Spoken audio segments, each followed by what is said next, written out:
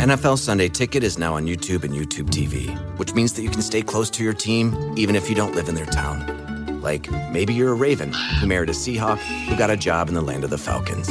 With NFL Sunday Ticket, you can watch your team's out-of-market Sunday afternoon games no matter where you live, because you shouldn't have to change teams even if you change towns. NFL Sunday Ticket, now on YouTube and YouTube TV. Go to youtube.com/presale to get $50 off. Terms and embargoes apply. Offer ends 9/19. No refund. Subscription auto renews. The golden age of travel is back in the Palm Beaches. As America's first resort destination, the Palm Beaches are the gentler side of Florida, waiting just for you. From Jupiter to Boca Raton, sun-kissed sands embrace the warm Gulf Stream waters. Our vibrant blend of people, cultures, and coastal towns welcome everyone. So we invite you to join us. Experience the original, the one, the only, the Palm Beaches. Plan your trip at thepalmbeaches.com. Welcome to Double Century on the 99.94 Podcast Network. This show is on the weird and long history of cricket, and it is made by Jared Kimber, Abhishek Mukherjee, and Nick McCorriston. There was a man with slick black hair and a mustache curled up at the ends who was probably his nation's greatest ever cricketer. He began playing the game after a horrific personal story. When he was 15, his parents got into a fierce argument. His father stabbed his mother 4 times inside the kitchen, then stabbed himself to death. His mother survived. 2 months after this, he started to play cricket. In his first known spell for Reed and Campbell's, he took 6 for 28 in 16 overs. 5 batters were clean bowled. He never looked back from there. But chances are that you don't know who he is, because this man didn't play for a country that went on to become a test nation. So his story is largely forgotten. Claude Butland was known as the C.B. Fry of Mexico, except without all the Nazi stuff. But without great current cricketers from Mexico, his legacy just hasn't lived on. And so Claude Butland's story just fades away, much like Mexican cricket did.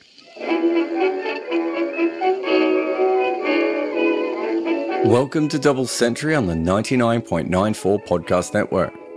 This show is on the history of cricket, and it's made by Jared Kimber, Abhishek Mukherjee, and Nick McCorriston.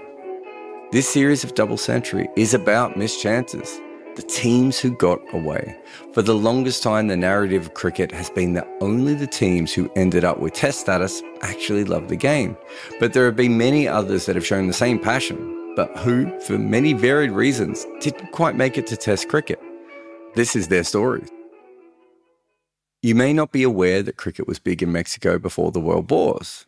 Porfirio Diaz's stint as national president between 1876 and 1911 is called the Golden Age of Mexican cricket. Claude Butland was the greatest Mexican cricketer of that period, and let's be honest, probably of all time.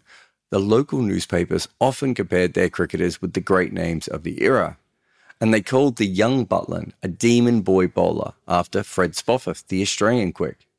As I mentioned before, they also compared him with his contemporary, C.B. Fry. But that was because he almost played every sport in Mexico. And we do kind of mean every sport.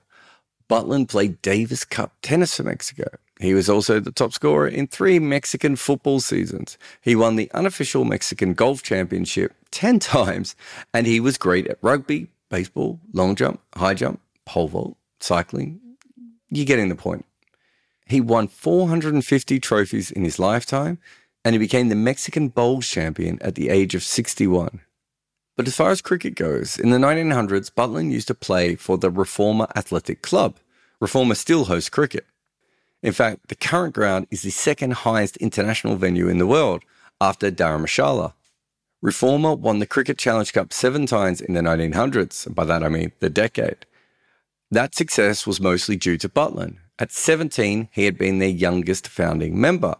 That was in 1894. He led them from 1899 to 1901 and again in 1905. He was one of the fastest bowlers in Mexico, but also very accurate, and he was able to bowl long spells. In 1900, he took 9 wickets for 4 runs in an innings. In 1902, 13 wickets for 20 in a match. In 1903, 6 wickets for 2. In 1909, 8 wickets for 14 runs. I think you're starting to get the point. Because that alone makes him a freak, no matter how weak the standard was. But he could bat too. He had tremendous concentration and batted for long hours in big innings. In 1901, he scored 175 not out. That was then the highest recorded score in Mexico. Oh, and in that same match, he took 7 for 13. There were several other hundreds as well. He scored over 3,000 runs, far more than any other Mexican cricketer of his time. And he averaged almost 35 on what were uncovered and underprepared pitches where injuries were very common.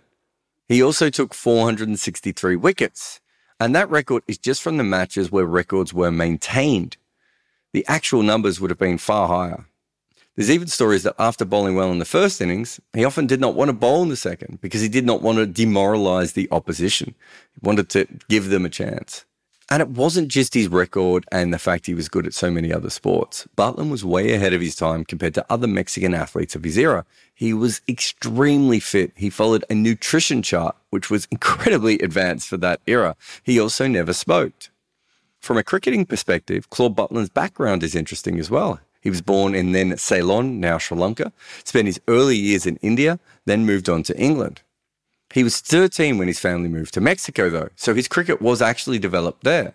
In many ways, he took the cricket that he remembered from his youth, and like he did with every other sport, he completely dominated. It's only really been in the last few years that cricket in Mexico has started to have any kind of a renaissance at all. So there is no one really left to carry Butland's memory.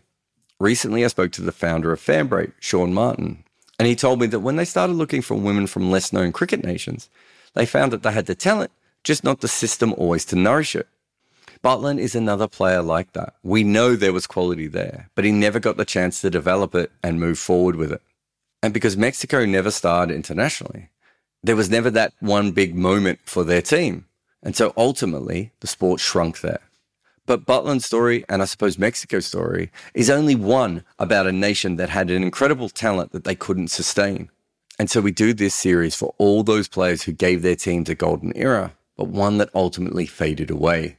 This season of Double Century is for the men with the slick back hair and mustaches curled at the ends, and the many out there that we have no idea about their facial hair. We will cover Fiji, Argentina, USA, Kenya, Canada, Scotland, Denmark, Netherlands, and South America. This series is for the players like Barton King, Ollie Mortensen, and Claude Butland, the biggest players on the smallest pitches, as we chase the teams that got away from cricket. Double Century is a podcast on the 99.94 network. You can download our app via the show notes or look for us on social media to see all the podcasts and audio we produce. If you prefer your podcast ad-free, you can support us on Patreon. You can support us on Patreon to get that version. You can find the link in the show notes. Double Century on 99.94 is a podcast narrated, produced and co-written by me, Jared Kimber. Abhishek Mukherjee is the main writer and Nick McCorriston edits, mixes and co-produces the show.